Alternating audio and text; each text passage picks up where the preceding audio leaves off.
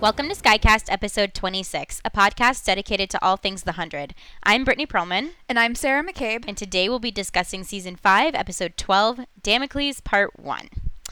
So here we are. Here we are, end of the season. Part 1 of the finale. Mm-hmm. How did you feel about this episode? This is a leading question. It always is a leading question. You always know. I always know. But that guy, I feel like I really know. Well, so you and I didn't get to watch it until the next day because we couldn't find anywhere to watch it that night. And so we were like slightly spoiled, but I was spoiled especially in the fact that people online were not pleased with this episode. There was a lot of bad opinions about it, or like there were a lot of opinions that it was bad, I should say.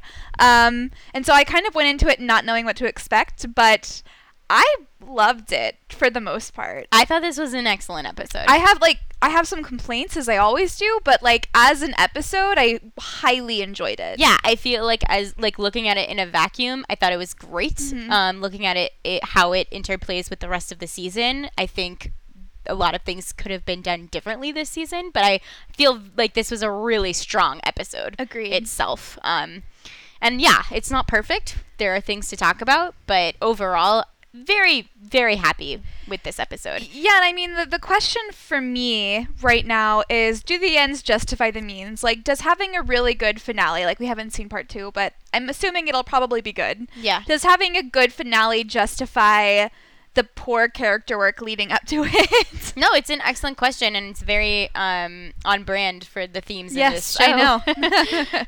I never feel like you can do something successfully without the character work underneath. Mm-hmm. You need that as a foundation and as a basis for a solid, healthy show. And so, no, I don't think so. I'm happy that we got a good episode here at the end. I'm glad that they wrapped or tied it up in a way that is satisfying. I mean, it's not over yet, but like you said, it's part 1 of a 2-part episode. But no, I am disappointed, I think, with the lack of character work this season. Yeah, for a lot of characters. So the ends never justify the means is Well, what we've learned here. I do think the ends might sometimes justify the means. It just depends on what the ends are and what the means are. Everything is subjective. But in this specific instance, for me, while I really like where we're heading the end of the season, I wish that there had been more developments in the middle of the season that I felt fulfilled by. Yeah, agreed.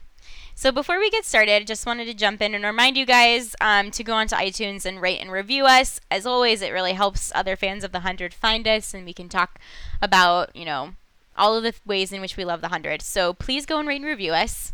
Thank you. Yes. And with that, we will jump right into the recap. Okay. One crew is trying to sneak into Eden, with Echo and the rest of Space Crew creating a distraction in another part of the valley. But Echo soon realizes McCreary's men are no longer shooting at them, and that something is wrong. In the mountain pass, one crew thinks they have a clear shot into the valley, but suddenly McCreary's men ambush them. It's a massacre.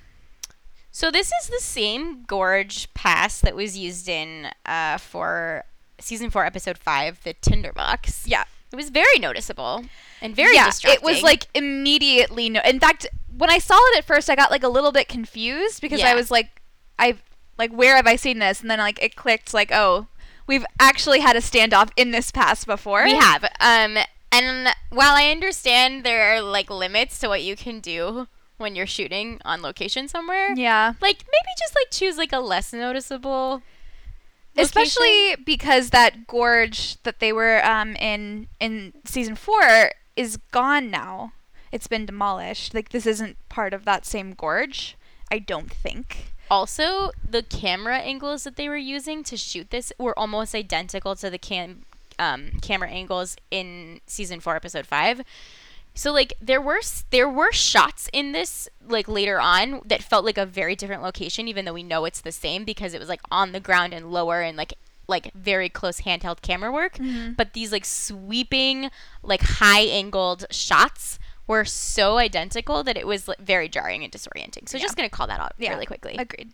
Also wanted to talk about how despite the fact that they're both at odds right now, Indra and Octavia are so in sync when it comes to battle. It's just very clear that Indra trained her, and I love that kind of continuity. And also that, despite all of the bullshit that's happening right now, they still know each other and can communicate almost telepathically at this point, like, so well. Yeah, they're able to put everything aside and just focus on the battle, both of them, which I think is great. I really did love Indra talking to Bellamy and respecting him for trying his best to stop this war. I think it calls back to that line she said a couple of episodes ago about how real warriors hate war. Mm-hmm. And I think that just kind of goes to show in her mind that Bellamy is a real warrior who's, didn't want this to happen, but now that it's happening, has chosen to, step up and fight. Yeah. I really do like what they've done with Bellamy and Indra this season. And it was very needed. It was. Because last season it was almost a little odd that she was, kind of fine with him. It, right. Wasn't great, but... No, but I think, for all the talk that we just had about the lack of character work, I do think, credit where credit is due. They did a great job with these two. I agree. I just wanted to bring up Raven and her "I don't run" moment because so great. That was such a Raven line. It was such a Raven line. Just, I don't run. Also, Murphy and his Scarface quote. Say hello to my little friend, and then immediately after he's like, "Oh, she's got a kick." It was so great. Also, I have this headcanon that Murphy just sat up in space for 6 years watching every movie available to them in cinematic history. I feel like he is a walking encyclopedia of movie knowledge. Yeah, that's why he's so quippy. Darling. I lastly wanted to bring up Ethan and Ethan's existence. Yeah. So we see Octavia here in the scene with Ethan next to her, and she says that Jaha would be proud of you. And then Ethan is immediately shot and killed. And it's so he's been in 3 episodes this season, and he's been completely useless in every single episode. As a character, I mean. Yeah, no, they haven't given him anything substantial to do. I guess the only real thing he had to do was just be something that Jaha loved and wanted to keep safe.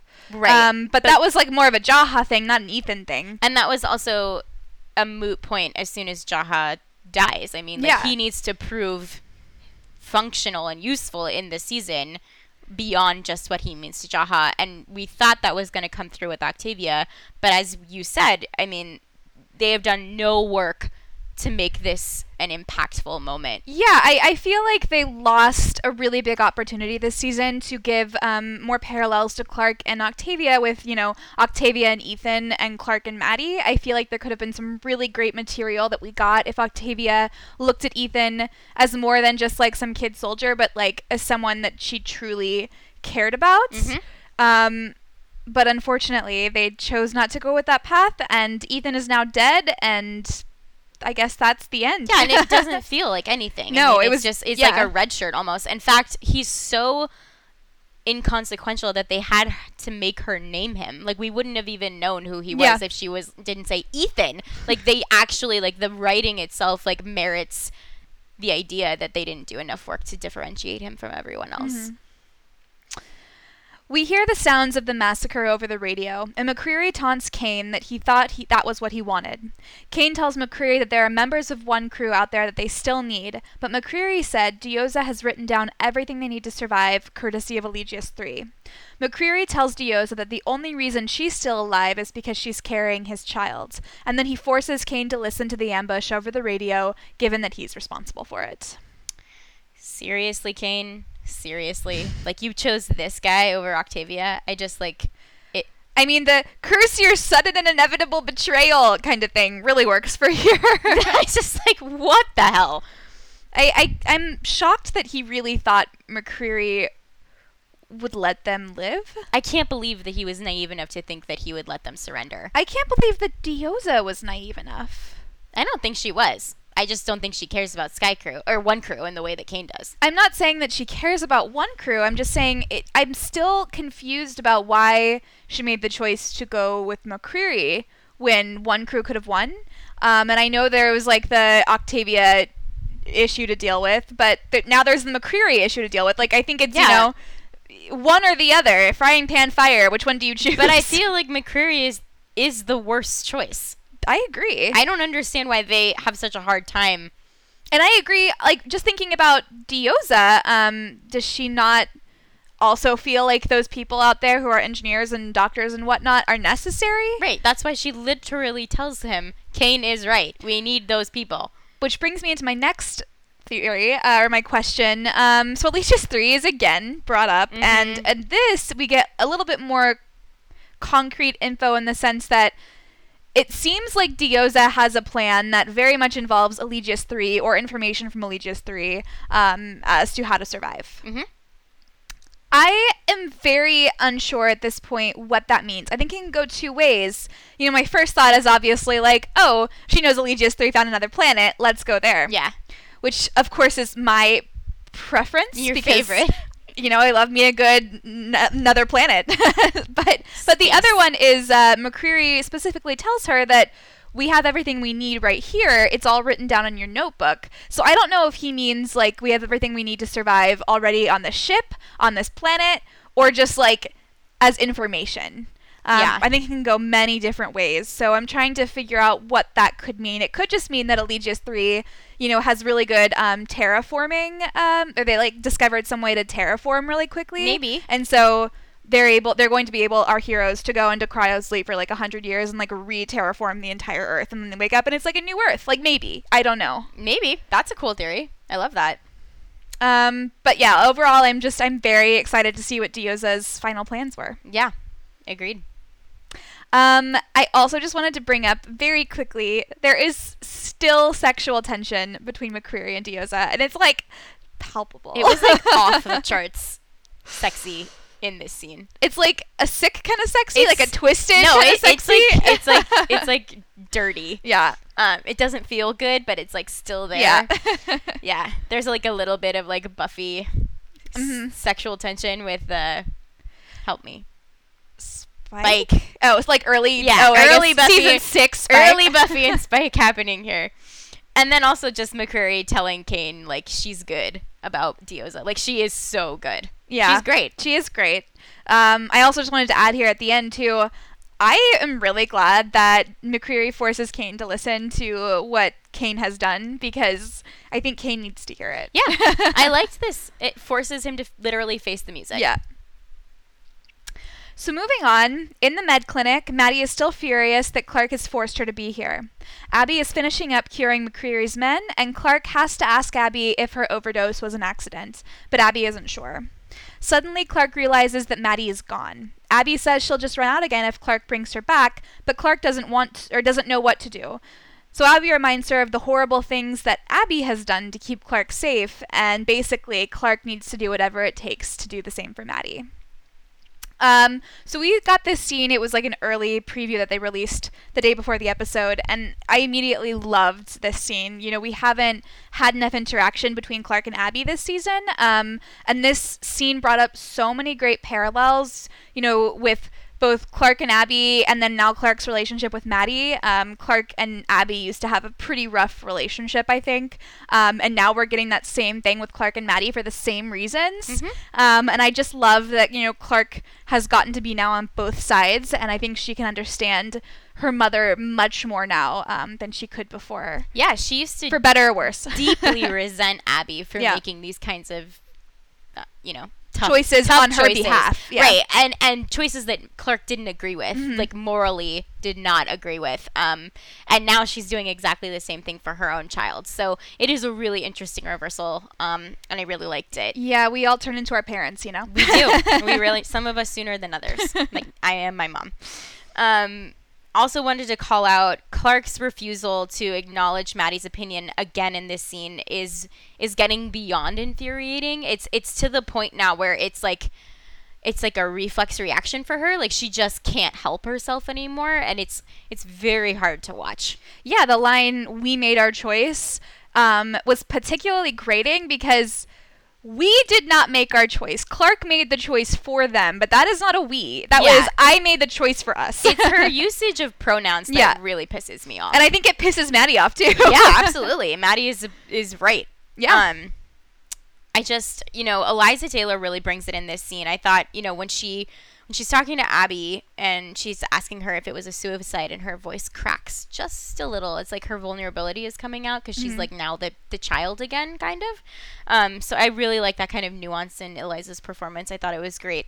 And I also loved Abby's honest answer that she doesn't know if it was on purpose or not. I think that's really valid. And I was, when they were leading up to this moment in this scene, I was wondering myself, like, was it an accident? I guess I just kind of... Was it on purpose? I assumed it wasn't an accident. But I didn't know they were going to explore it. I like that Abby doesn't know herself. I think that's very real and very true. It feels honest. And again, it leaves it up for the audience to interpret it as they will. And it may be different for everyone depending on their experience. So I really liked it. Overall, I felt like I loved this scene. I felt like it was a great scene.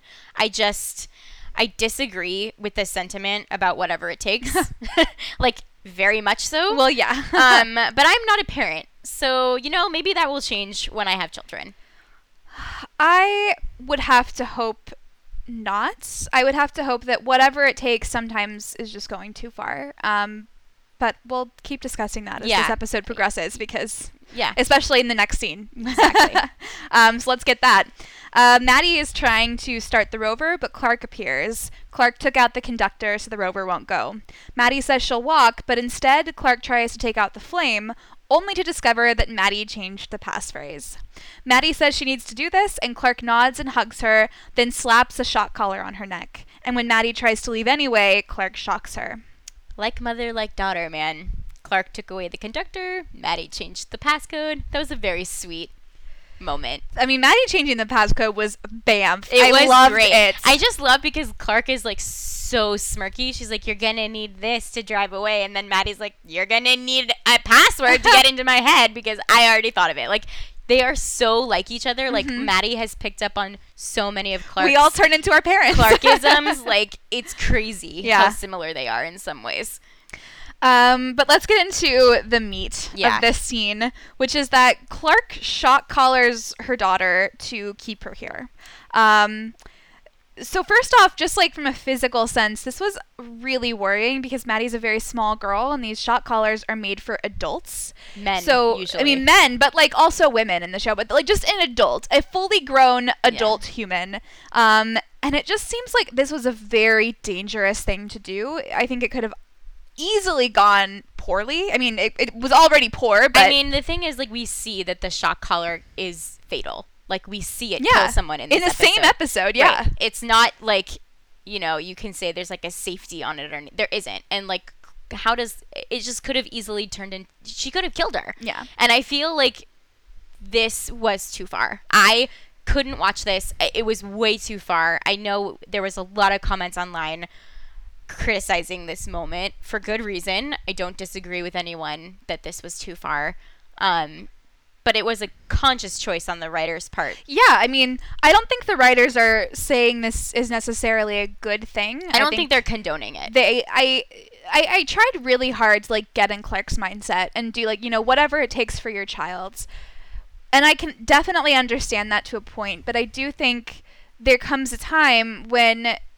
loving something so much, you end up being the one to hurt it. Right. And that's what Clark is, that she is now the one who is danger to her child. Right. I mean, putting aside all of the other things that Maddie's going to go through and, like, assuming that she lives, she's going to have to deal with the trauma of her mother electrifying her for the rest of her life. Like, that is not something that you can just wash away with forgiveness. Mm-hmm. That's scarring and traumatizing, and that is deeply hurtful. Yeah. Emotionally And physically deeply hurtful. So it's like when you love something so much that you're squeeze it to death. Yeah. That's like exactly what's going on here. Absolutely. I mean, this episode specifically really tested my ability to empathize with Clark, which I kind of thought, I always would be able to. But she's making it really difficult. She's making it really difficult. And I think, she's also losing it in a different way that Octavia has lost it in certain scenes. Right. In this and we season. kind of talk about, like, addiction in a broad sense. So, Abby is addicted to the drugs. Octavia is addicted to power. Clark is addicted to Maddie. Mm-hmm. There are a lot of, loving something or a substance or a person so deeply that it's harmful for yourself. Or needing it mm-hmm. badly. So one crew has been slaughtered. Bellamy and Octavia lay on the ground playing dead and wait until dark so they don't get shot. Octavia, again, blames Bellamy for everything, but Bellamy says this is her fault. Her people who fled won't follow her again. Instead, they need to surrender. But at this, 3 of one crew get up and try to surrender and are shot down. So that plan's out. I thought I was going to lose it when Octavia blamed Bellamy again. Oh my god, me too. I was like, gonna walk out. I can't do it anymore. Like, I can't deal with it anymore. But what was particularly infuriating too is when she said, oh, like, this is all your fault, Bellamy just like brushed it aside, like, we can't deal with this right now. But like, what I wanted to happen is for him to like very forcefully be like, no, it's not. Stop blaming me for your own flaws. Right. Stop projecting and just take responsibility for yourself and your actions and the consequences, especially since I spent the entire march here telling you how this was all of your fault. I mean, he did later on in this discussion say, like, this isn't my fault, this is your fault, but it was said very calmly, and I just, like, I don't know how he keeps his calm and his cool, because I lose it when she says that. I would have slapped her. I don't know how he deals with it. I just don't. And I also just think some of these one crew people are really dumb. Like, how many people have to get shot down before you stop moving? Stay down. I mean, like, that one who stood up first, she was like the test subject. You're okay, lady. I get it.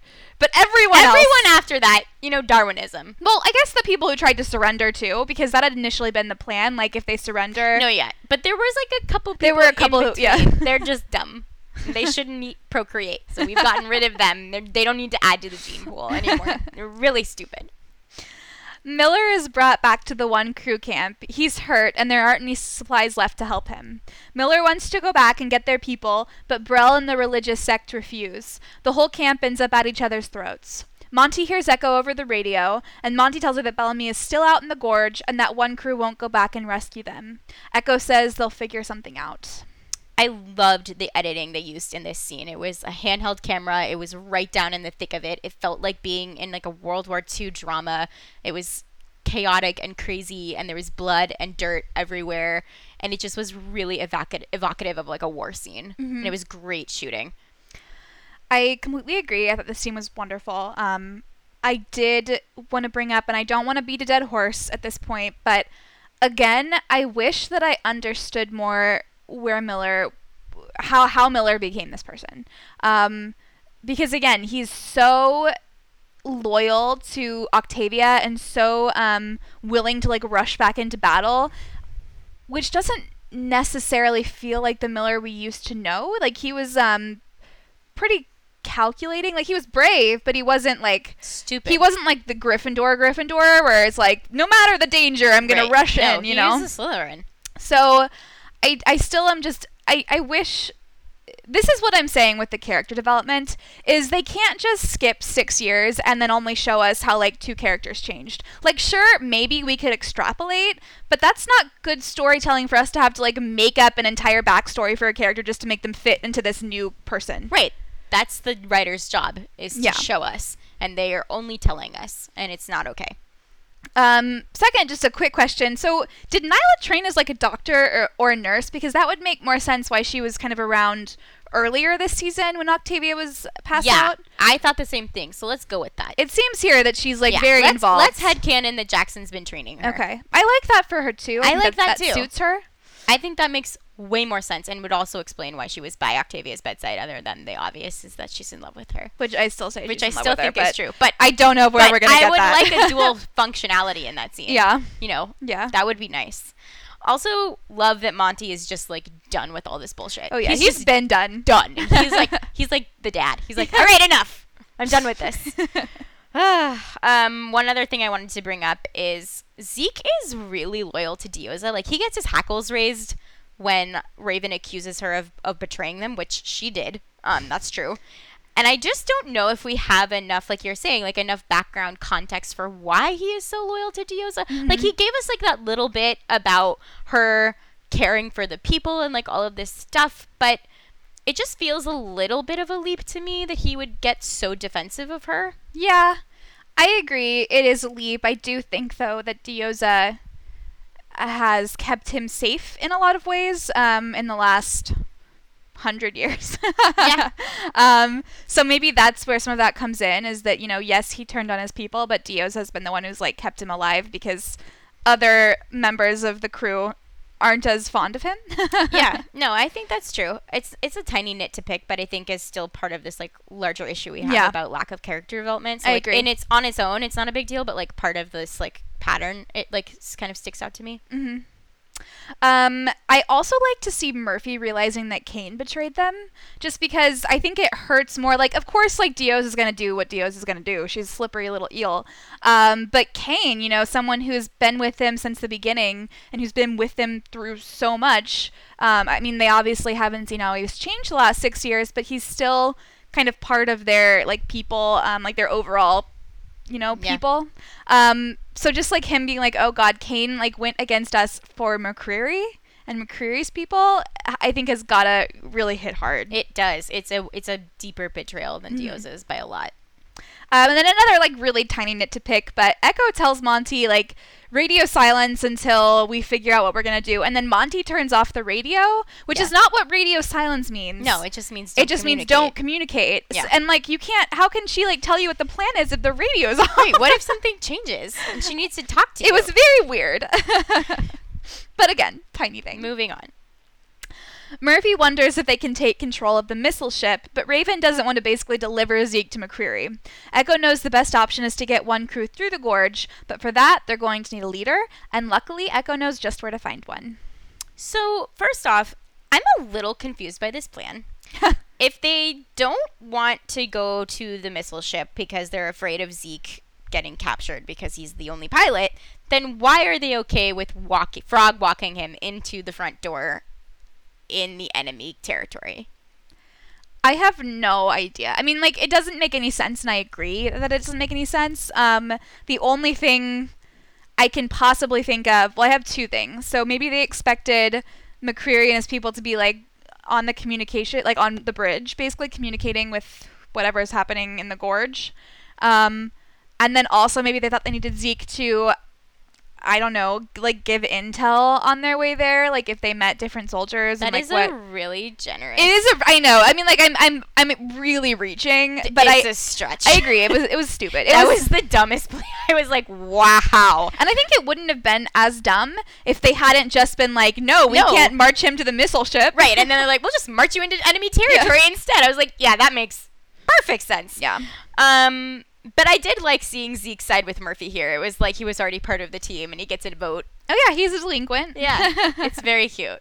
I also liked, when Bellamy is in danger, Echo goes into this like super soldier mode. She's like very serious, very focused, like nothing is going to get past her at this point in time. Like she's just like, let's do the plan, make it happen, save Bellamy. Yeah, she is like full on spy mode. Yeah. Yeah, I love it. Also just wanted to call out again, there are 300 people in the balance here in danger. Again, 300 people. I don't know if this is annoying to me or cute to me. I can't decide. I think it's cute. It's a fun little callback. It's cute. I'll go with cute. We start with 300 people in danger in the beginning, and then we end with 300 people, most of them dead. Every Oh wait, no, I guess there's 300 left. Yeah. There's 300 left. Okay. Yeah. It's night in the gorge, and there's a spotlight searching the ground. Bellamy and Octavia have to escape while avoiding being seen by the lights. They find Indra and Gaia buried under a pile of bodies, and they have to stop Gaia bleeding, so they take cover behind a bunch of rocks. Gaia asks Octavia why she's helping her, and Octavia says that right now she's one crew. But Bellamy realizes Octavia's other motivation, that she thinks Gaia will be able to tell her followers of the flame to follow her through the gorge. And of course, as Octavia says, if they don't, everybody dies. It was really interesting to me that at this point, both Indra and Octavia still believe one crew will come back for them. Like, I would expect that from Octavia, who lives in denial. And that seems normal for her and in character, but it seems completely, or at least unbelievable to me that Indra would still think one crew is coming back. Yeah, definitely Indra. Yeah. But I guess maybe that's still, shows that the bonds of one crew aren't totally broken. Like, they really do think that they're still one people, and maybe they wouldn't come back for Octavia right now, but like it's not just Octavia, like a bunch of their people are still alive. See, I disagree with that because at the end of this episode, like Indra full on agrees that Octavia broke it. It's broken. So maybe this is like Indra's kind of coming to realize that when no one comes to get them this episode. Yeah, okay. But I still think it's weird that she thinks they're coming back. I agree. I think that's naive. Yeah. But I really did love seeing the mother-daughter bond here, and Indra, you know, refusing to leave Gaia behind. Yeah. I thought that was really sweet. And, you know, everything that we get between Indra and Gaia this season, I've really liked. And I think this really just kind of culminates to, you know, where they've been heading this season, how they've been growing together again instead of apart like they did previously. Yeah, I really like it. And I love these kind of like echoes of maternal instincts that we see all over the place in this episode. It's a really, really nice kind of like nuanced interpretation of motherhood, and it's great. Yeah. I wanted to bring up the question, since Bellamy said this. Do we think Octavia cares about Gaia's life, or is she really just wanting to have Gaia to like convince her people to fight? What do you think? I don't think they're mutually exclusive. I think it's both. But which one do you think is like winning in Octavia's mind? I actually think that she wants to save Gaia's life. I do too. First, it felt like she needed to find a reason to like excuse her compassion. She was like, "Oh right, I'm Blood Reina. I must come up with," and then, you know, she filled in the blanks for herself. But Bellamy's the one who was really like, yeah. Right. Bellamy filled in the blanks. I think her compassion is winning. I hope so. Yeah. I have to hope, because if it was the other, there's not as much hope for Octavia, even seeing what we see this episode. Yeah, I like the idea of this sort of being like the first step towards what ends up ultimately being her decision at the end of the episode. I like this kind of being like the first chink in her armor. Yeah, I agree. Kane comes to talk to Abby in the clinic, and Abby tells him that she's clean now. Kane says the McCreary won't accept one crew's surrender. They're all going to die, and it's because of Kane. Kane is so tired of choosing the least bad option, and Abby says that he once told her that they have to first survive and then they get their humanity back. But Kane wishes he still believed that. Abby believes they'll get there, and she empties out her last pill. Outside, we see Vincent watching them. So first off, I know we're picking a lot of nits this episode, but I know that I have really ranted on Kane lately, but I have to say, Kane saying to Abby that he wants to find Clark and thank her for taking care of Abby when he couldn't is infuriating to me. It is like infuriating. If anyone has a claim to take care of Abby, it's Clark. It's not Kane. Yeah, it has nothing to do with Kane. She did not do it for you, Kane. She did it because it's her mother. Yeah, it's ridiculous. And I know, again, that's like a stupid thing to be annoyed about. But no, but I and we'll get into this a lot later. But I think the show is really trying very hard to make Kane this sort of condescending, super ego-driven character right now. And he gets served later. Yeah. Like, this is really, really intentional. It's not just that he's annoying to you. He is annoying, period.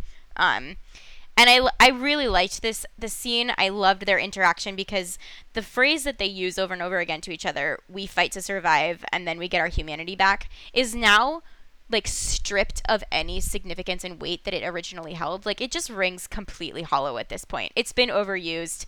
It's an empty promise that they tell each other. There's no weight behind it anymore. And Kane knows it. And I think it's interesting that at the beginning of this season, it was Kane telling this to Abby, and now we get the reversal. And it just kind of, seesaws back and forth without any kind of resolution. Yeah, I mean, I think the problem, though, is that they don't have any chance to get their humanity again because they're always surviving. Right. Like, there is no they can't just be. I think, they could find their humanity again if they could just be at peace.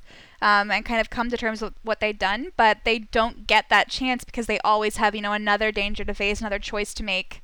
Maybe that's what the show's saying about life, is that life is nothing more than surviving, and maybe surviving and humanity are one and the same. Maybe. Like, maybe you can't, say those are mutually exclusive. Yeah, I love that thesis. Great, I just pulled it out of my ass, but... Great. I love that idea. And I like that Kane is tired of having to choose between two bad choices. Like, dude, welcome to the show. Welcome to season 5. Where end have of you the season. been? I do love that Abby has finally found the strength to fight her addiction, but why do you think she has this now as like her people are being massacred? Like, what do you think has given her this strength? I really think it's what we talked about in the last episode, is that her conversation and her confession to Clark has eased some of the burden, and she's able to put her addiction into perspective, and she has Clark and Maddie now to fight for. Yeah. That give her a strength that she didn't have before when she was all alone.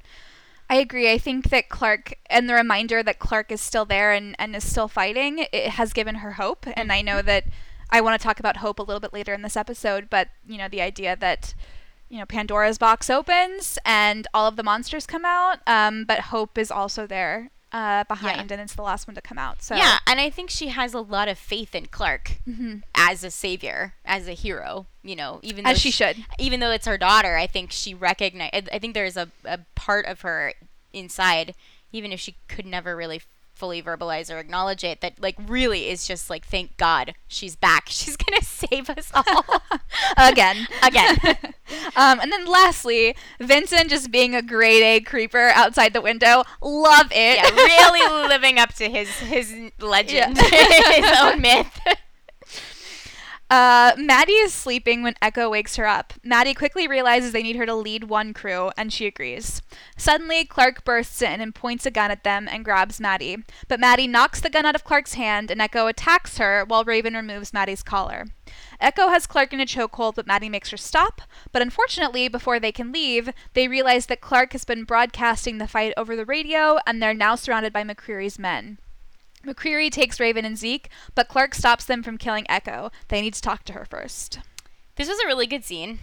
Well, part one of a very long, gorgeously executed scene. Yep. My first thought is I loved seeing Echo crack when she's choking Clark. You know, she's very much like what we were saying before. She is in control. She has this very cool demeanor most of the time. But when she gets her hands on Clark, she loses it, and needs to be reeled in. I think she just cannot forgive Clark for leaving Bellamy to die, which is understandable. That's fair. Yeah. For her. I mean, she didn't understand why Clark made that decision. I think we understood it a bit more, although we weren't pleased with it. Yeah, no, I'm with Echo on this one. I will say it was really great to see the two of them going against each other, although I would have preferred more of a battle of wits. But Clark, you know, babe, you had it coming. So. Yeah. And Echo true. Does kick her butt. She does. Does not hold back. No. It also really sucks that we didn't get to see a good reunion between Clark and Raven. I know. After this whole season, their reunion was Clark pointing a gun at her, like. And Raven says that, too. Yeah. She's like, after all of this time, this is how we want to, you know, say hi to each other. This is the hello I get. It was devastating. But Raven was already pissed at her, so, like, the way she said it was, like throwing it in her face. Oh, yeah. Very much, you know, using it as ammo. Yeah. I feel like Clark's broadcast of this conversation, or this tumult, whatever you want to call it, it feels like the biggest betrayal yet. I don't know if it's because it's, like, directly in service to McCreary's plans, or just because it's like the last in a long line of betrayals, but it felt worse to me. I think it feels worse to me. I agree with you, because, you know, she betrayed Bellamy, and that was awful, but I understood her fury and her fear, so that made it a little bit better. But here, these are people, her friends, except maybe Echo and Zeke. Okay, it's Raven, who hasn't done anything to her, who's always been a friend to her. And for her to, like, go in and basically, like, give up Raven to die, is, I think, truly awful. Yeah, and you just touched on something that I want to talk about, too, is that when she betrayed Bellamy before, it was in a moment of passion, which is kind of forgivable. But the fact that she walked into this situation with the radio switch on means that it was a calculated decision and logical decision on her part. Yeah. Which makes it a lot worse. Yeah. Yeah. So I mean, that's like, you know, in courts of law, crimes of passion are not as they're severe like second as degree. Yeah, as first degree, which is planned out. Which is planned out, exactly. So this is a second degree murder betrayal. No, this is a first degree betrayal. First degree. Yeah. Yes, first degree. Also, just driving this point home even more is McCreary taking the time to thank Clark for securing a future for both of their children's sake. It's creepy and awful. And it reminded me of when McCreary thanked Cain at the beginning of this episode, where McCreary is getting everything he wants, and our heroes are handing it to him on a silver platter. And that is just unacceptable. Well, not just that, but he pats Maddie on the head, and it's like, get your disgusting off of hands her. off of that child. Yeah. It's so creepy. Yeah. In the clinic, Cain wakes up to Vincent coming in. Ooh, I love this scene. Oh my god. The scene, you guys, is so good. Cain tries to make small talk, but Vincent reminds him of the fact that he basically just killed hundreds of people. Impressive even to a serial killer like Vincent. Cain says he'll struggle to live with what he's done for the rest of his days. Vincent then tells him if only a conscience was a free pass and not just a voice in your head you pretend to listen to between unspeakable acts. He would rather Cain embrace the darkness like Abby has. Of course, now that Abby is clean, he's heard that a loved one can force someone back into addiction. And at that, Cain lunges for the scalpel on the table, but Vincent attacks him. Drag him, Vincent! Truth bombs! Oh my god. This was possibly the most satisfying conversation to have ever taken place in the 100. I really can't remember a time where I felt like the megaphone of the writers were like screaming through this. Like, it was a gorgeously written scene. It was perfect. It was perfect, and I loved it. And I cannot believe that Cain was sleeping. That he was able to be sleeping. Yeah. That he could have peace of mind enough to fall asleep during all of this when it was his choices that led to this massacre. And his friends being and killed. he's just sleeping. I mean, like, stab him, Vincent. Stab him hard. It's really sad when a serial killer is the one moralizing to you. Like, that's like an extra level of like pathetic. Oh my god. Oh, it was so good. Although I did want to say I loved Vincent's line about I am unburdened by conscience, because it's, telling that he's a serial killer. He doesn't have a conscience, but he's like, here, let me tell you why you're wrong. Right. I don't have a conscience, which makes me more objective about it. And Yeah. let me tell you, from an objective point of view, you're a bad suck. person. Also, I felt like that line, I myself am unburdened by conscience, was kind of like him saying to Cain, he is also a little bit unburdened by conscience. Like, the conscience is a burden to him, but not enough as it should be. Yeah. Well, like he's saying, like, it doesn't count if you just, like, listen to it and then still make the same mistakes anyway. Over and over again. That you don't learn from your mistakes. Yeah, exactly. I really like the revelation, too, that Abby likes Abby's addiction, or that Vincent likes Abby's addiction, because it's something that he himself deals with, and he wants her in the darkness with him, because I think he can relate to her in that way. Yeah, I mean, like, he's got a hella crush on Abby, and I think her darkness is what initially drew her to him and made him or her relatable to him. Mm-hmm. And this threat of Cain taking that one thing about her that gives them some common ground is too much for him to handle, and he just goes for it. And I kind of have to give Vincent credit for this plan. Like, his logic is sound. It is sound, but I also, yes, I totally agree that, if Cain died, Abby might slip back. But does he not think that Abby would realize that his throat's been ripped out by human teeth? I wonder who could have done that. Yeah, no, that's true. Vincent gets the scalpel and stabs Cain several times. Cain hits him, but Vincent throws him back and rips into his throat with his teeth. At that moment, Abby comes in and shocks Vincent to death, then tries to stop Cain from bleeding out. Cain tells her that he forgives her, that he knows that she told Octavia to break him, but it was Octavia who killed those people, not Abby. And then he passes out. So Abby literally killing her addiction here, or rather killing her demons. Like, Vincent was her enabler, he was her helper, and as we saw earlier in this episode with her breaking open the pill and spilling out its contents, Abby is finally free of her addiction. Or she's free of... She's fighting it, at least. I guess you're never really free She's making a conscious choice to not give in to her addiction, and she's killing it. Yeah. Yeah, that's a really great, I think, comparison to draw. I kind of wanted to skip to the end of this scene when we find out that Cain does know that Abby convinced Octavia that he had to break to kind of get everyone else to come around to eating the meat. But I think, to me, that makes it even worse that he blames Octavia for everything and doesn't place the blame on other people, because Abby is not blameless here, and neither is Kane. Like, if we have to be honest, if he had just sucked it up and eaten the meat in the beginning, because, like, seriously, how big of a deal is it? It cannot be that big of a deal. I mean, it sucks, but it's not mass murder. Right.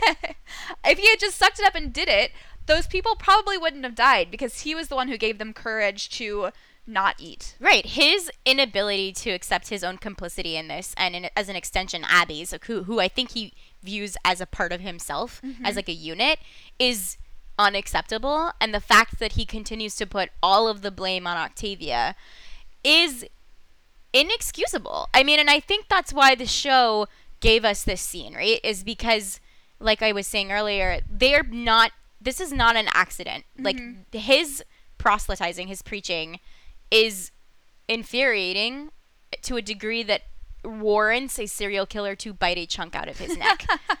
No, I'm serious. Yeah, I agree. The reason this scene was so good to watch was that Kane had it coming. Yeah. Like, he really did. And the writers are aware of it, and they gave it to us. They know. They know what they did. Let's pour one out for my boy Vincent. MVP. I know. He really... Gone too soon. I really warmed up to him by the end of this. This was like... Now I'm like, oh my god, I'm going to miss you. But just like one more thing, I think the question is, does Kane know the reasons why Octavia did it and why Abby said that Kane has to break? Like, that's what I need to know, is like, does he understand that these people were going to die and then there wouldn't be enough for other people who wanted to live? Yes, to I eat? think... And the fact that guilt of killing, their friends would haunt them too. Like, I that seems like irrefutable to me. It seems like Octavia had to do what she did. Like, there was no other option. This was the best option. She didn't want to kill those people. But it was for the best of the group. That's what I'm saying. I think Kane is technically aware of all of these facts. Like, he has them all at his disposal. I just don't think he's willing to connect them to an emotional place that involves his own complicity. And those people had already chosen death. They'd already chosen it. You're going to starve to death if you don't eat this. So it's just like, just speeding up the process, man. I know I'm harping on this, but I just find this whole situation wild. But I feel way more satisfied about it because the writers also condemn it. Like, at the beginning, I couldn't tell what side they were on, but now I feel like well, I get it. They condemn Kane's conscience and him, I think, making the choice to side with McCreary, but I don't know how they kind of left it here in a weird place with Kane being like, I forgive you, Abby, like, it wasn't your fault, it was Octavia. I don't know where they're going with that. I have to see the last episode. Yeah. But it kind of seemed like Kane was, like, lifting the way it was written sounded like Kane was forgiving Abby, and that was like he literally says, yes, forgive yes, you. he was. I mean, like, literally he was, but like that Abby would feel better because of that, like that Kane had forgiven her. But for me, it's like Kane is still missing the lesson here, which is that we're all complicit in this. We all did this. It's not just Octavia's fault. It's not Abby's fault, but she played a part in it. Kane played a part in it. Like, yeah, and of the three of them, Octavia is the youngest. Yeah. Like, and has less leadership experience. So it's really even worse for Abby and Kane. But I do think we should reserve judgment for, like, how the show is judging Kane until the last episode, because I'm not sure that they are condoning him at all. I think it's full condemnation, actually. I hope so. Like, he's not dead. I'm like 99% sure he's not dead here. No, we're gonna get a buttoned up. So scene. yeah, I need to see how they wrap him up this season. Agreed. And I also do think it's pretty much confirmed now that he's gonna be in season 6, which sucks. It's annoying. Womp womp. maybe they'll turn it around. That's true. They've done it around characters before. Look what they did to Jaha. Yes. I mean, in one episode. One little episode. Gaia tells Indra that she has to let her go, but Indra says one crew will come for them. Gaia just has to hold on a little longer. Gaia doesn't believe they'll come because one crew is broken, but Bellamy tells her to fight to live so she can protect her commander. Octavia then realizes that Gaia is right, one crew is broken, and she broke it. Indra agrees. So first, This is the Bellamy that I miss and love, is him, like, literally pep talking someone back from the dead. Yeah, him as a motivational speaker Yes. is the Bellamy that we The know and heart, love. like, that is the heart Bellamy. And actually, I will say, I think this scene and this episode in general did a good job of merging heart Bellamy and head Bellamy. I Yeah. feel like we're definitely getting more into, like, a middle ground that I can get behind. Yeah, it's like a more mature version of himself. Yeah. Without the disconnect that we've kind of been seeing all episode or all season. I mean, it was really great. I loved it. I do think actually in, like, the last few episodes we've gotten a Bellamy that I can get, that I feel good about. I saw something online, and I apologize because I can't remember who wrote it, but somebody was like, we had a problem with Bellamy in the first half of season 5, and we have a problem with Clark in the second half of season 5. Yeah. And now in, like, episode hopefully 13, hopefully in the finale, we're gonna be able to kind of find a balance for them. I hope so. Because I think in the second half of the season, Bellamy has been much stronger than he was in the first half, and vice versa for Clark. Well, as Bob Morley himself said, the scene where Clark slaps Bellamy and then leaves him to die was a turning point for Bellamy's character this season. And I do think since then he's come a little bit out of his head and has kind of back a lot more toward heart, not necessarily all the way, but definitely a lot more. Yeah, she slapped him back into his senses, so to speak. Back into his emotions. Emotions, exactly. Did want to call out, there was like a heavy Lord of the Rings music cue happening during this motivational speech. It was just like when Aragorn was like, there may come a day when something of men fails. But it is not this day. It was like The kingdom of men. so clearly pointing to Bellamy as this like heroic figure and inspirational leader, with the violins and the music. It was so much Lord of the Rings, and I loved it. And he is an inspirational leader. He is. People love him. It is follow a direct parallel. It was not an accident. Like, that's very clear. I also just wanted to call out that Gaia was really an amazing character in this scene, but also the entire episode / season. Yeah. Shout out to Gaia. My God, this woman is so pure, and she displays such conviction. I love her. Like, she is willing. She knows she's dying. She doesn't want to see her loved ones go down with her. She's begging them to leave her. And what a pure little soul she is. She's pure. I did want to apologize for my, earlier this season being like, oh, this is going in a dark place. Me too. I feel so bad. But I do still think Gaia is manipulative when she's trying to get something that when she's trying to help people. I think is the real Gaia is innocent. She's not like a baby deer, but I do think that there is a purity to her. I think her intentions are pure, and I genuinely mistook it earlier this season, and I really love where they landed with her. It's like I almost need to go back and rewatch the Gaia scene so I can kind of like reorient myself with what they were trying to do versus what I saw was happening. Yeah, yeah. Same thing with Nyla, because they did that like switcheroo there, and now I have to like go back and rewatch all of it. Wait, what with Nyla? Because like in the episode where we think that Gaia is the one who's gonna like betray them, and that like that whole switch that they did, which was genius. Like, I think everything before that point, like, I have to go back and reevaluate everything that I saw this season. I don't think that they did a good job with Nyla. I don't think you can reevaluate it. I don't think her character arc makes sense, or if it does make sense, they didn't show us how it makes sense. No, I agree completely. But I was giving her the benefit of the doubt until that point. Yeah. And now I have to go back and just read it as like straight Slytherin. Yeah, I agree. Also, one last thing, Indra here being like, yes, you did break it. Savage. Oh, that was wonderful. It was. Like, everyone is getting their comeuppance. Yeah. And it feels great. I think that's why I like this episode so much. Because, like, finally everyone is, like, getting to the meat of it and, like, talking. Yeah, this is why I love, in season 3, my favorite episode up to this point was Nevermore. Yeah. And that was such a great episode. I loved that episode because everyone was basically just, like, airing out each other's flaws and like having like real conversations about the bad things that they've done. Yeah, they were essentially stuck in a room talking to each other. Yeah, that's what I love to see, and I think that this episode does that a lot with a lot of characters. Yeah, in a lot of different ways. Mm-hmm.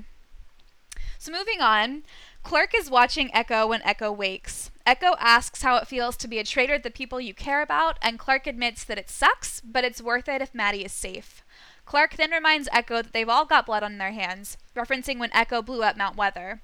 Right now, Clark doesn't want McCreary's men to kill Echo because Bellamy loved her and they were good for each other. And at this point, Echo reveals that Bellamy isn't dead and Clark is shook. Clark tries to defend her actions, but Echo says that he put the flame in Maddie's head to save them all, and Maddie took it willingly. Okay, so first off, oh my god, this scene. Yeah. Well, this is going to be long, so just bear with us because we have a lot to talk about. The first of which is that I wanted to say this is the battle of wits that we were looking for earlier, and I loved watching Clark and Echo go toe-to-toe here. I really like watching them interpret and anticipate like a game of chess almost with each other.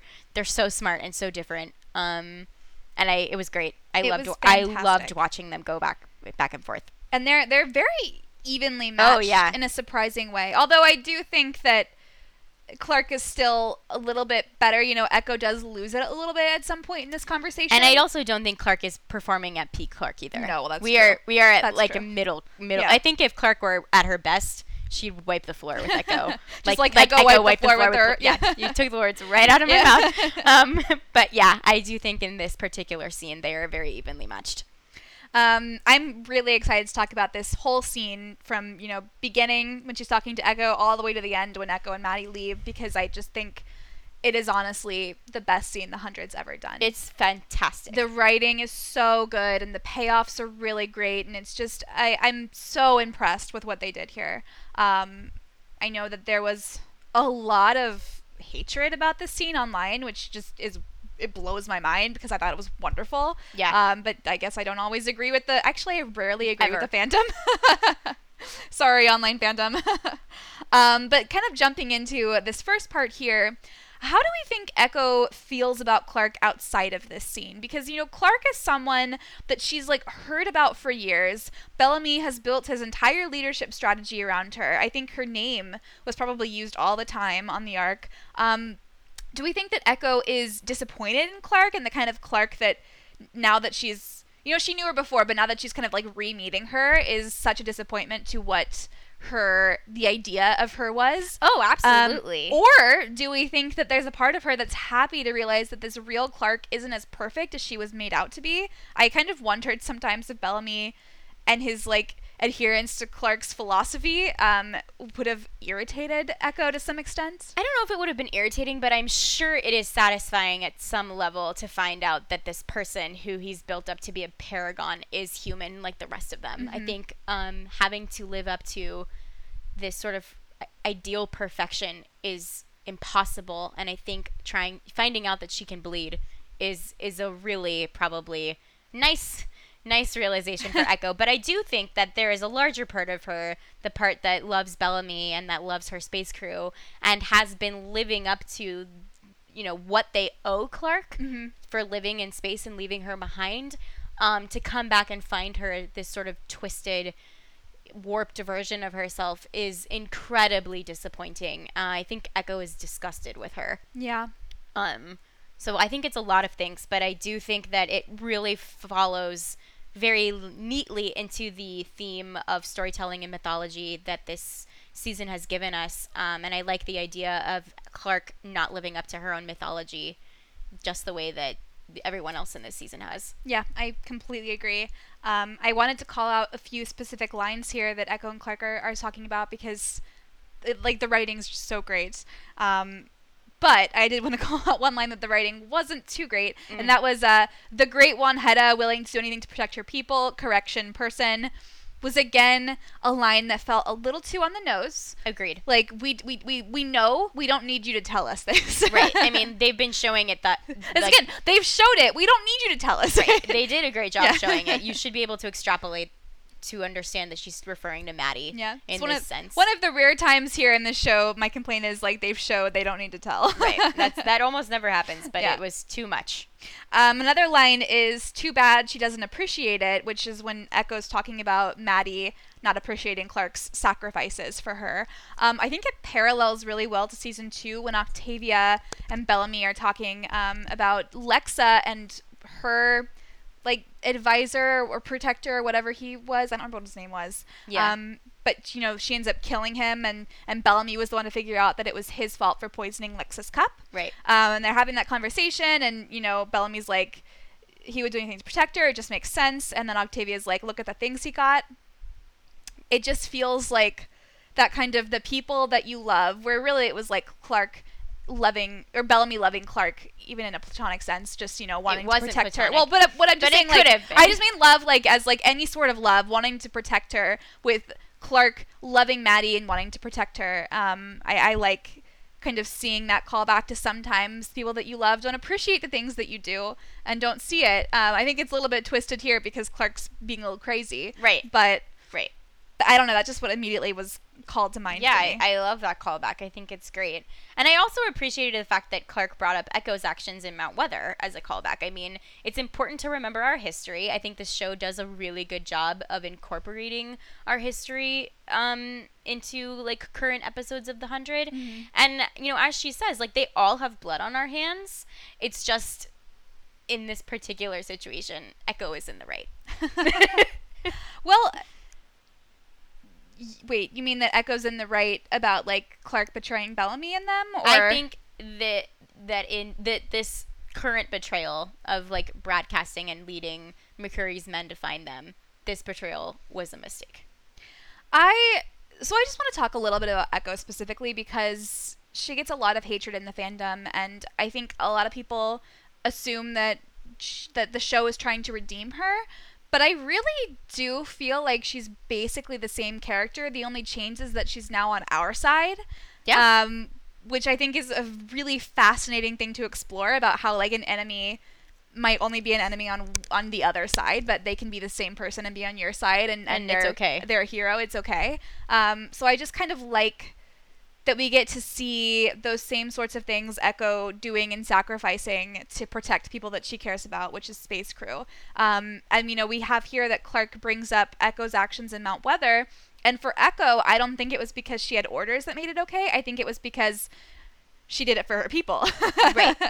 And Clark has done a lot of things for her people, including mass murder. So, right.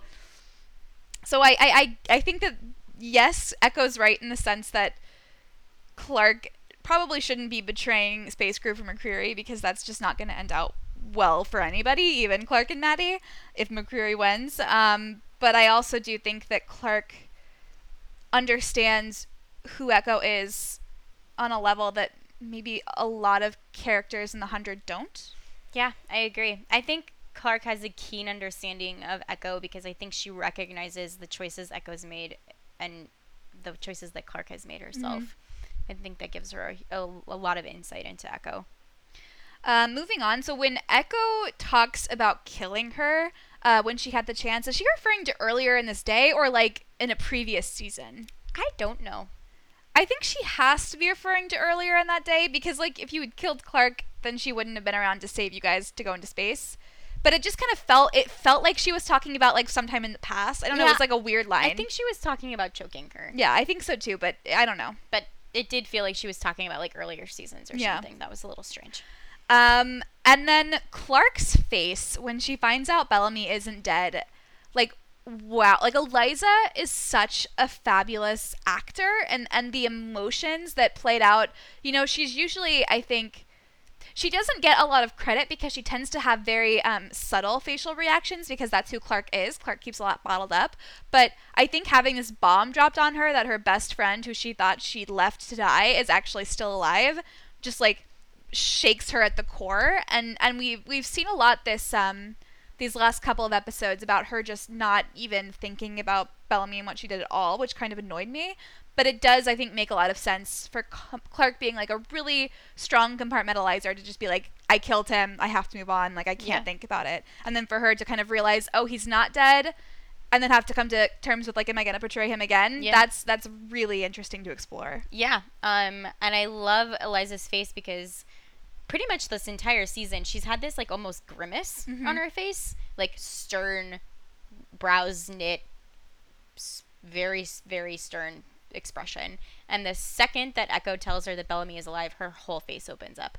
she like looks like Clark again. Yeah. And it's amazing. Well, she looks so vulnerable. Yeah, like her eyes get wide, they start to tear up, like her face just like opens, like blooms, and it was a really amazing acting.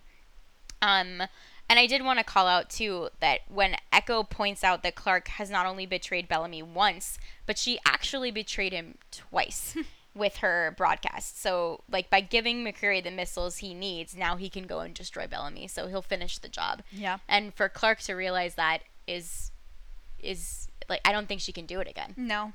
I mean, we see here she can't. She can't do it again. Maddie tells Clark that she took the flame because she loves her. Clark thought the commanders in Maddie's head tell her that love is weakness, and Maddie agrees, all but one. Maddie constantly sees Lexa betraying Clark outside of Mount Weather, and Clark says that Lexa made a deal with the enemy to save her people, just like Clark is doing now. But Maddie says the reason Lexa's showing her this memory is because betraying Clark was Lexa's deepest regret, and she doesn't want Clark to have to make the same mistakes that she did. Clark, crying, says this is how they survive, but Maddie reminds her of her own line long ago. Life should be about more than just surviving.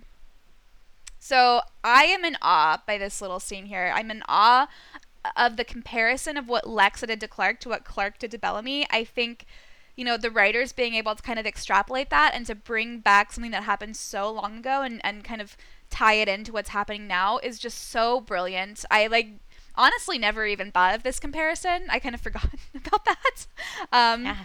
But the way that they layered this scene into this episode specifically, I think it's just really powerful. It was, and this is the level of writing that I expect from The 100, and when I don't get it, that's when I get mad. Yeah. Because they can do this. Mm-hmm. I've seen it before. I've seen it here. This is the kind of writing that exceeds all expectations and breaks you. And it's perfect. It's a perfect scene. It's a perfect scene. I kind of want to go through this line by line almost. Yeah, we're gonna have to everything is good. Go deep. So Clark, tells Maddie, I thought love was weakness, and she says it with such disdain. Yeah. Because she's always, been pretty disdainful about that idea, except maybe a little bit in season 2. It was a rough time. But there's also here this weird notion that, Clark has loved Maddie too much, and that's ended up making her do stupid things. So, I think overall love isn't a weakness. It can be a strength, but when you love something enough to destroy it, it does become a weakness. Yeah, I think love should be a strength. Yeah. Is the idea that. But it can be a weakness. Your love for someone should be a strength that you rely on and that you use as a source of power, and empathy that gives you an insight into being a better, healthier person. But it has the potential to become a weakness for you, and I think that is the sentiment that should be expressed, but is often misinterpreted and warped. Yeah. And I love this little nugget here. Yeah. So good. And then Clark says, life should be about more than just surviving. Or, Maddie says it, and I lost it. Oh. Because, I wrote in big fat letters when we were doing the recap, this is where I lost it. Yeah. Hysterical. So after Maddie's life should be about more than just surviving, I was basically crying throughout the rest of the scene. But I do think that specific line really puts into context, into perspective what the writers intended Clark's arc to be this season. Because at the beginning in episode 1 of this season, we see Clark, killing animals and talking about how animals aren't guilty when they kill, they just do it to survive. And that kind of seemed like that was Clark's mentality, or that was going to be her mentality for the whole season, which it kind of was. But then here we get the reminder that, again, life needs to be about more than just surviving. You can't just go around doing whatever it takes to live, because you're going to end up unhappy with who you are destroying as a person, yourself. and destroying your soul. Yeah. And so I think that's what they were trying to do. I don't think it was executed as well as it could have been. I think I can see it under there, but I think a lot of it gets lost in the weeds. Yeah, I agree. So. I don't think it was executed to the level of perfection that was the scene, but I appreciate the intention. I do like this scene as a button for that. I think it puts a lot of it into perspective. And it makes a lot of sense. Yeah, again, out of context, the scene is incredibly powerful. Genius, yeah. Putting it into the rest of the season, I don't know if it was completely earned, but I still love it anyway. Yeah, well, yeah, exactly. I also really like that the show puts Lexa's choice to leave Clark there into perspective for us. We only watched season 3 once, but I know there's been a lot of back and forth about whether or not Lexa herself viewed her decision to betray Clark as a necessary means, or as a betrayal, or as a mistake. And I'm glad to hear that the show, at least from the show, that they view it as a mistake by Lexa admitting it herself. I think that was needed. Well, I kind of wondered too, was it a mistake for Lexa when she was alive, or is this something that her like computer copy self has thought a lot about, since then, and she's kind of realized that, I really wish I hadn't have done that? I feel like by the end of season, when did she die? 3, yeah. By the end of season 3, when she and Clark had started their relationship, I think she regretted it. I think so, I think while she was alive, she made that decision, or had realized her mistake. Mm-hmm. Yeah. And I kind of wanted to add to that it was a really amazing choice to see Lexa being the one to finally break through to Clark, just because Clark looked up to her so much. And I think in the same way that we all become our parents, is that we all strive to become our heroes, in a sense, the same thing that Maddie's been doing all season. So having Lexa admit to her that betraying her was not a calculated necessity, but a mistake in her eyes, I think really hit Clark hard and made Clark reevaluate everything that she's been doing to people that she's loved. Yeah, and I think it's important that it comes from someone who Clark was in love with as well, about a decision that she is currently about to make for another person that she might be in love with. It's true. It's not... But I mean, aside from her being in love with Lexa, which she absolutely was, she was also in love with Finn, but I don't think bringing back something that Finn did or said, I think would have quite the same impact on Clark, just because I think Clark really idolizes Lexa in many ways. And I think Lexa was, again, a paragon of leadership in a lot of ways, and she held so much power in a way that Finn just didn't. Yeah. That it wouldn't make sense to bring Finn back for this, but it makes sense for Lexa to make an appearance here. It's relevant. I also just wanted to say that I loved seeing Maddie finally break through to Clark, like beyond Lexa's words and Lexa's intention breaking through to Clark, which I think is absolutely true and relevant as one layer in this scene. The other layer is Maddie finally breaking through to Clark and showing her that she is her own person, and in some ways much wiser and stronger than Clark is at this moment. And in most ways. In a lot of ways. And Clark must let her go. She has to. This is no longer acceptable. Like, she must let go of her emotionally and physically. There comes a time when you just have to push the children out of the nest. Let them fly. So to round out this scene, before McCreary's men can kill Echo, Clark shoots them both and then unties her. But as Maddie and Echo rush to leave, Clark doesn't go. Instead, she has to save the transport ship and stop it from taking off with the missiles. Clark tells Maddie that she's so special, that Clark has always known it, and that all this time Maddie thought that Clark was keeping her alive. It really was the opposite. Clark knows Maddie can do this and also refuses this to be the last time they see each other. They will meet again. Clark then turns to Echo and tells her to go save Bellamy. Oh my god. There's also a lot to unpack here. Yeah. Guys, so just bear with us because we're going to go again line by line. I found it really interesting that as opposed to last season when there were no options, there was no choices, which is an oxymoron, as we all know. All season long, we have been given choices. We've had a multitude of choices, and some characters continue to choose wrongly. And this is the first time, really, where Clark makes a decision that we feel good about. Yeah. And it's the right choice. So I really like this as like a comparison to last season's arc and ultimate episode, where it was about having no options left to you and making the most out of it, and this season where it's about having many options open to you and choosing the right one. I think that's a nice evolution and a nice progression for the show, and I really like it.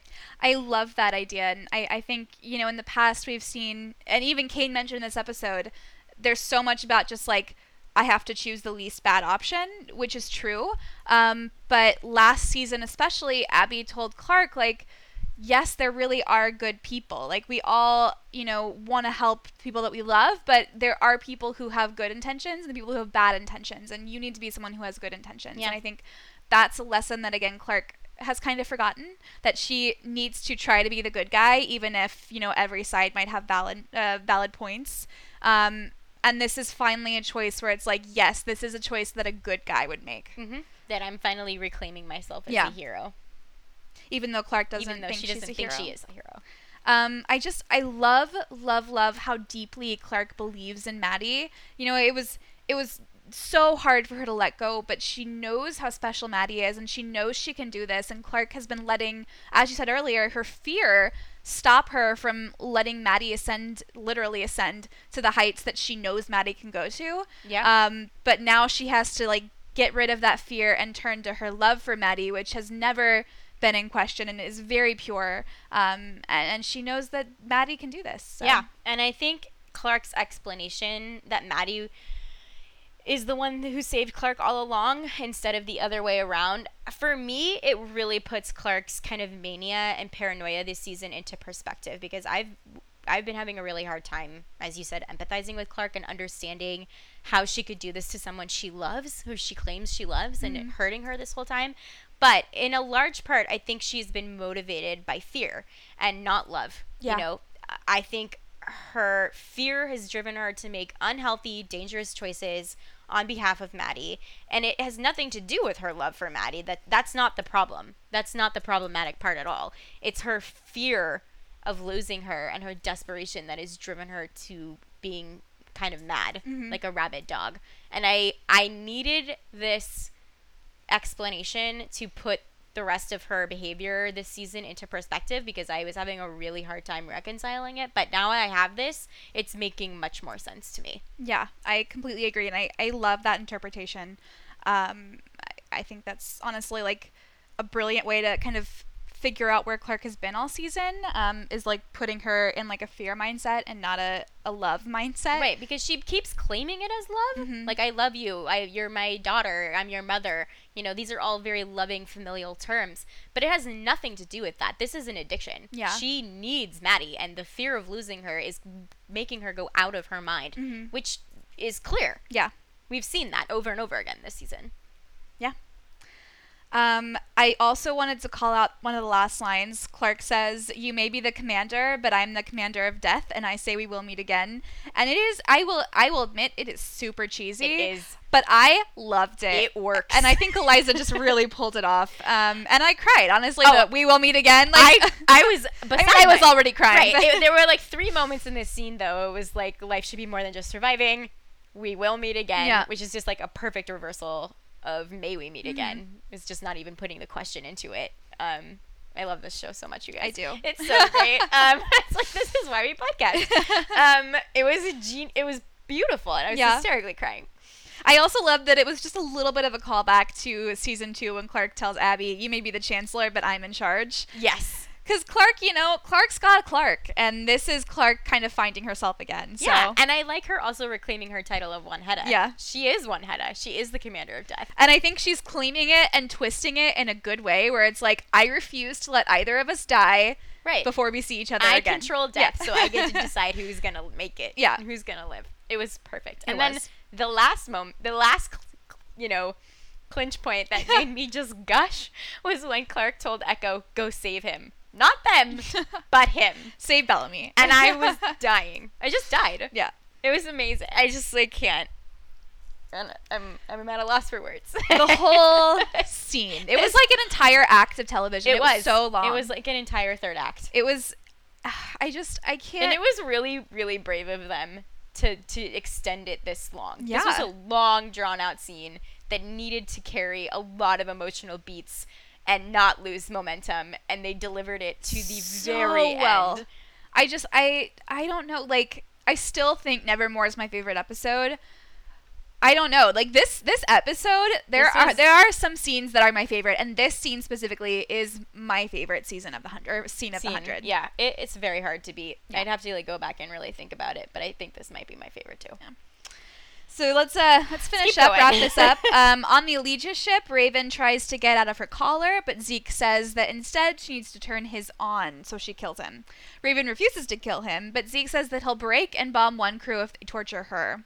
But before they can make any decisions, McCreary comes in, and it's too late. It is time for Zeke to pilot the ship. What a terrible second date these two are on. Like, seriously? Like, why can't they just have some nice things? Have they had any good dates? What was their No. first date? The makeout sesh? Oh, no, I was just, like, it feels very, very early on in their relationship. like, I feel like their first date was their rendezvous when he followed them and she Yeah. got mad at him. Yeah.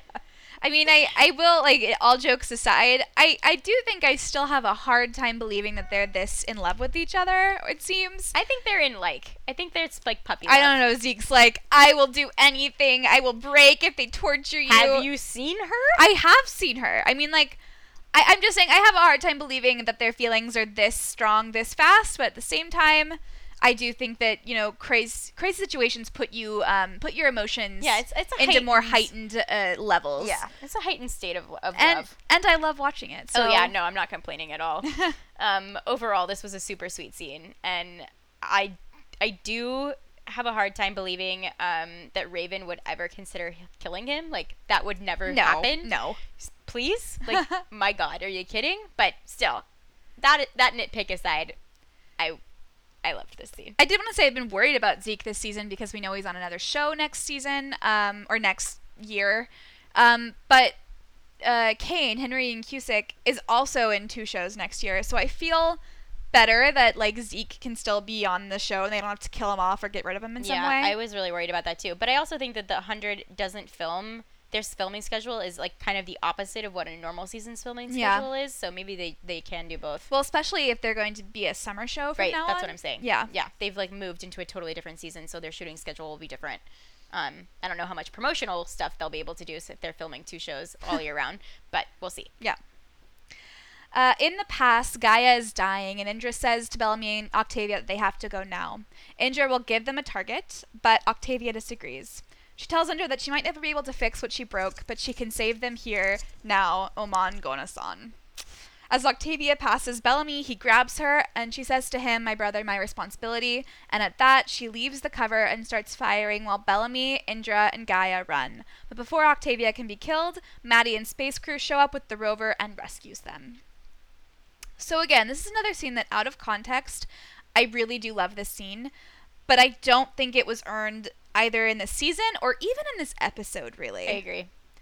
I did love the visuals and I loved the emotions that it brought, but I just wish that the show had done a better job of building up this moment. I agree, and I think particularly for Octavia, when she says, "I broke it," I have a hard time seeing the connection or seeing the transition for her to really grapple with the revelation that it is her full responsibility. It's her fault. Yeah. I like the idea of her figuring. I liked that moment where she says, "I broke it." I thought that was really strong and beautiful, but I don't think it was earned enough for me specifically. And then also, like, the Deus Ex Machina of them showing up with the rover at the end. I don't mind that, honestly. I don't mind it, but again, like, that was really, like, heavy plot armor there. So let's go through this scene kind of one at a time. So at the beginning of this scene, we see Bellamy tells Octavia that he wishes that she were dead. Do you think he means it? No, I don't. I mean, like, we see him, like, hold her head down, and that's when she says, like, "What do you care if I live or die? Like, don't you?" Like, instinctively, no, he doesn't want her dead. So I honestly think it's both. I think there is a part of Bellamy, especially with this new version of Octavia, that he just feels he's completely lost what his sister used to be.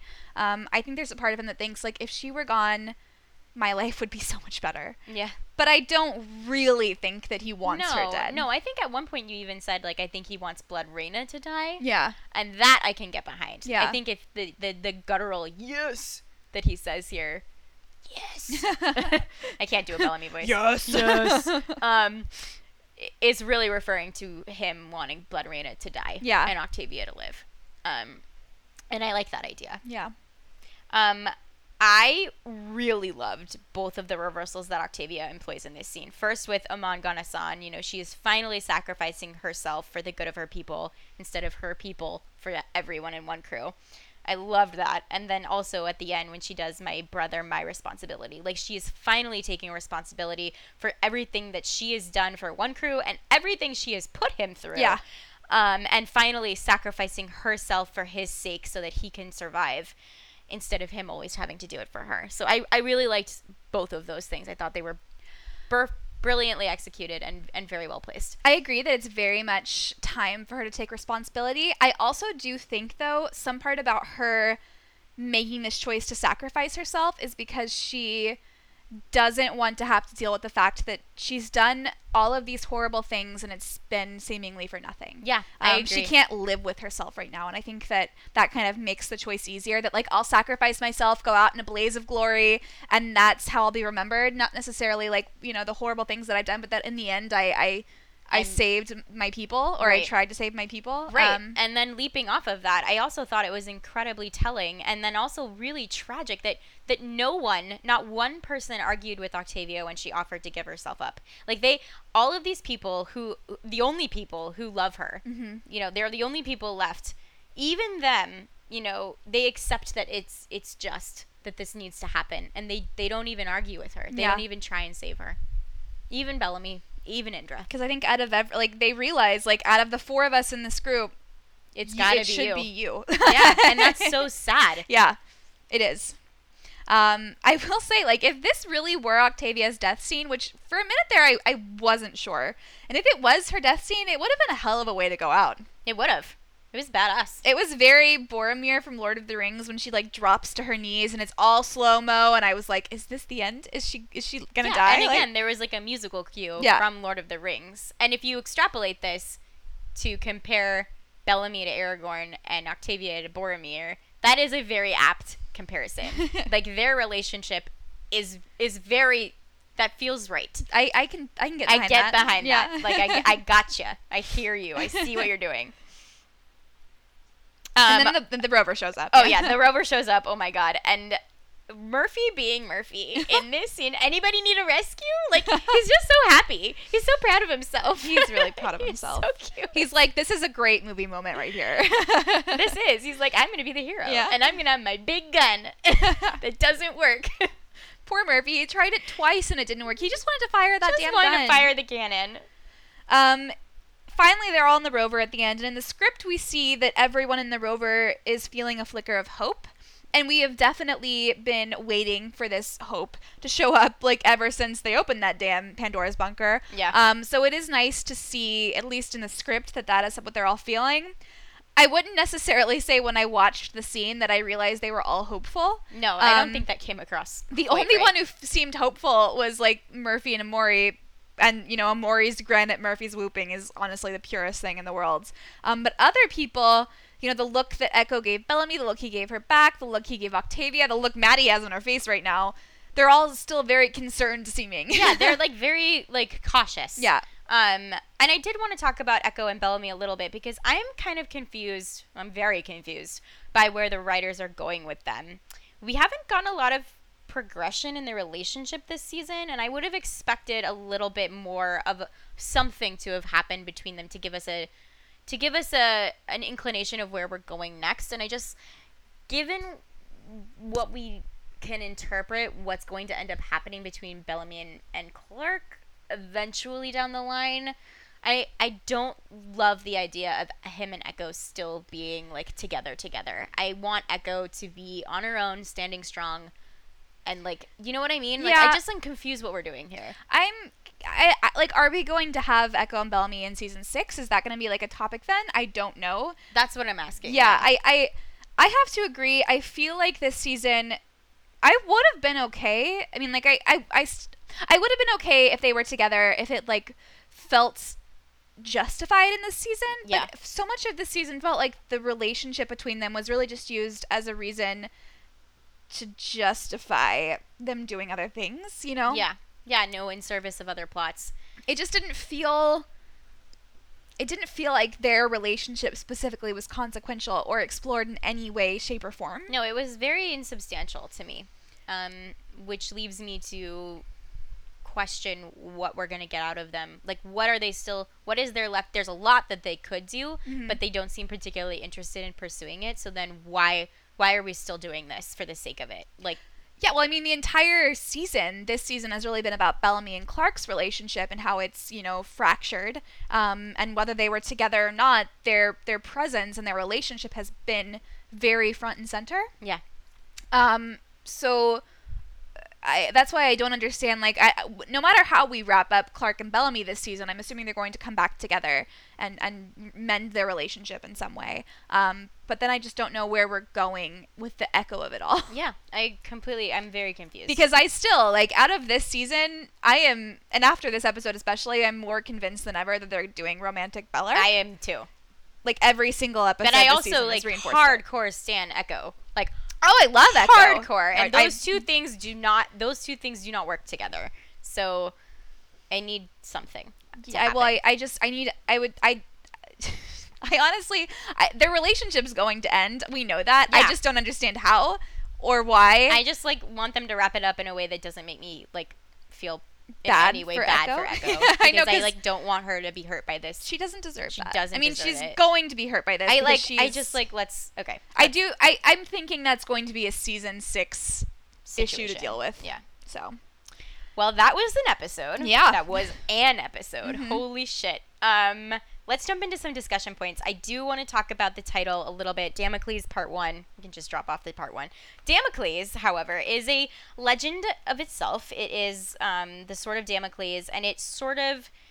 The myth goes that there is a sense of constant fear hanging over the person who wields it. That's kind of like the gist of the moral of the story of the sword of Damocles. And I like that idea of it sort of being applied to this episode in a way that, like, no matter who is in power, who is yielding their power, that at no point are you ever free of the burden of humanity. Like, there will always be a threat to you. You're never safe. You always have to look over your shoulder. They're never out of the woods. Mm-hmm. And I really like that idea, especially in this episode when there are so many precarious things going on. And there's so many people in power in different ways. Yeah. And we have to kind of see how they deal with the threats that hang above them. Mm-hmm. Yeah.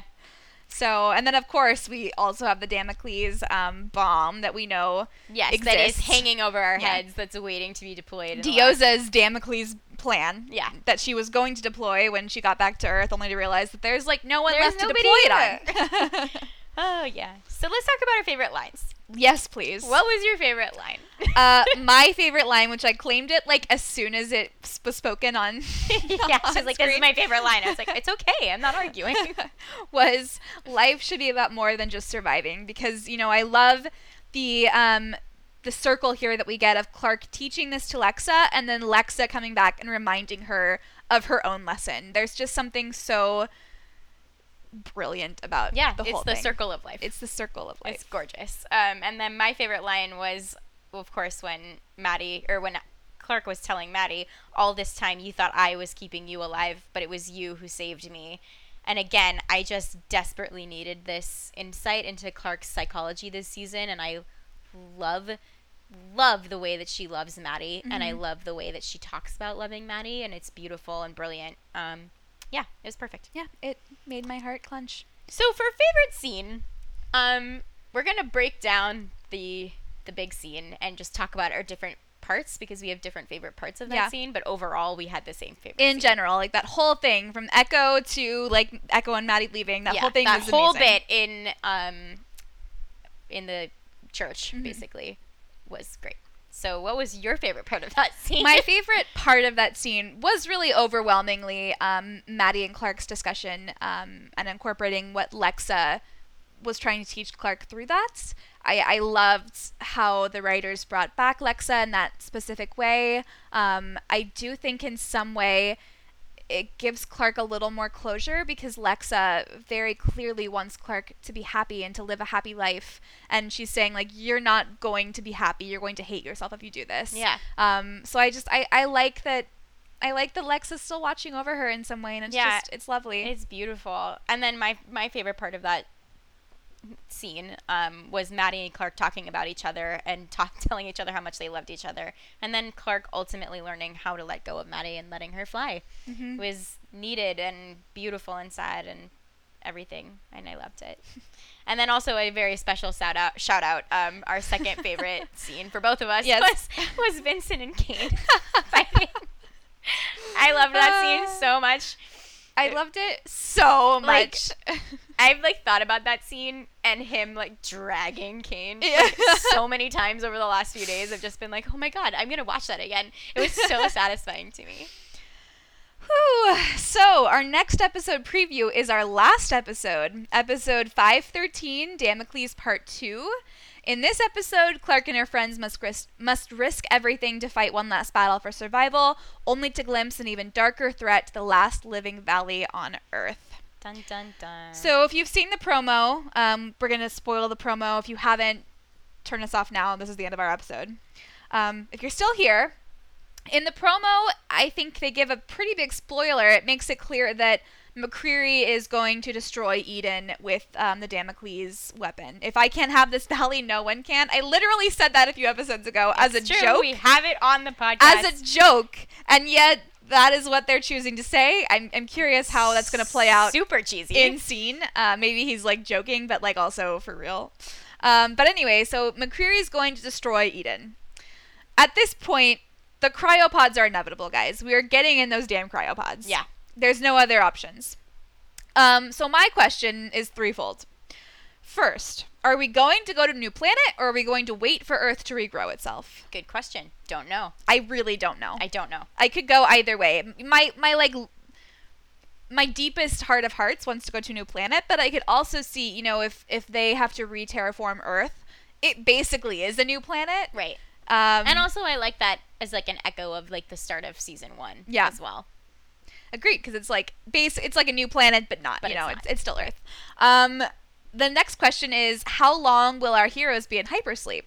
I feel like they have to be in hypersleep for at least 100 years. I think at least 100 years. I don't understand the point of being in hypersleep if you're not going to do 100 years. I don't believe they could re-terraform Earth in less than 100 years. I don't really believe they could terraform it in 100 years. And I don't believe that if they're going to another planet that they could get there in less than 100 years. Well, that too. So either way, I would say at least 100 years, but crazy thinking here. What if it's 1,000? Okay. It could actually. Wait, I have to take it back because Allegius 3 got to the other planet in less than 100 years. Actually, now rewinding that, because we don't know how long it took them to get there. Well, we know that it wasn't 100 years because we know kind of when Allegius was starting off and when Becca was helping them develop the Nightblood solution, and that was for them to get to the Allegius 3 planet with 2 suns. So it couldn't have taken them that long.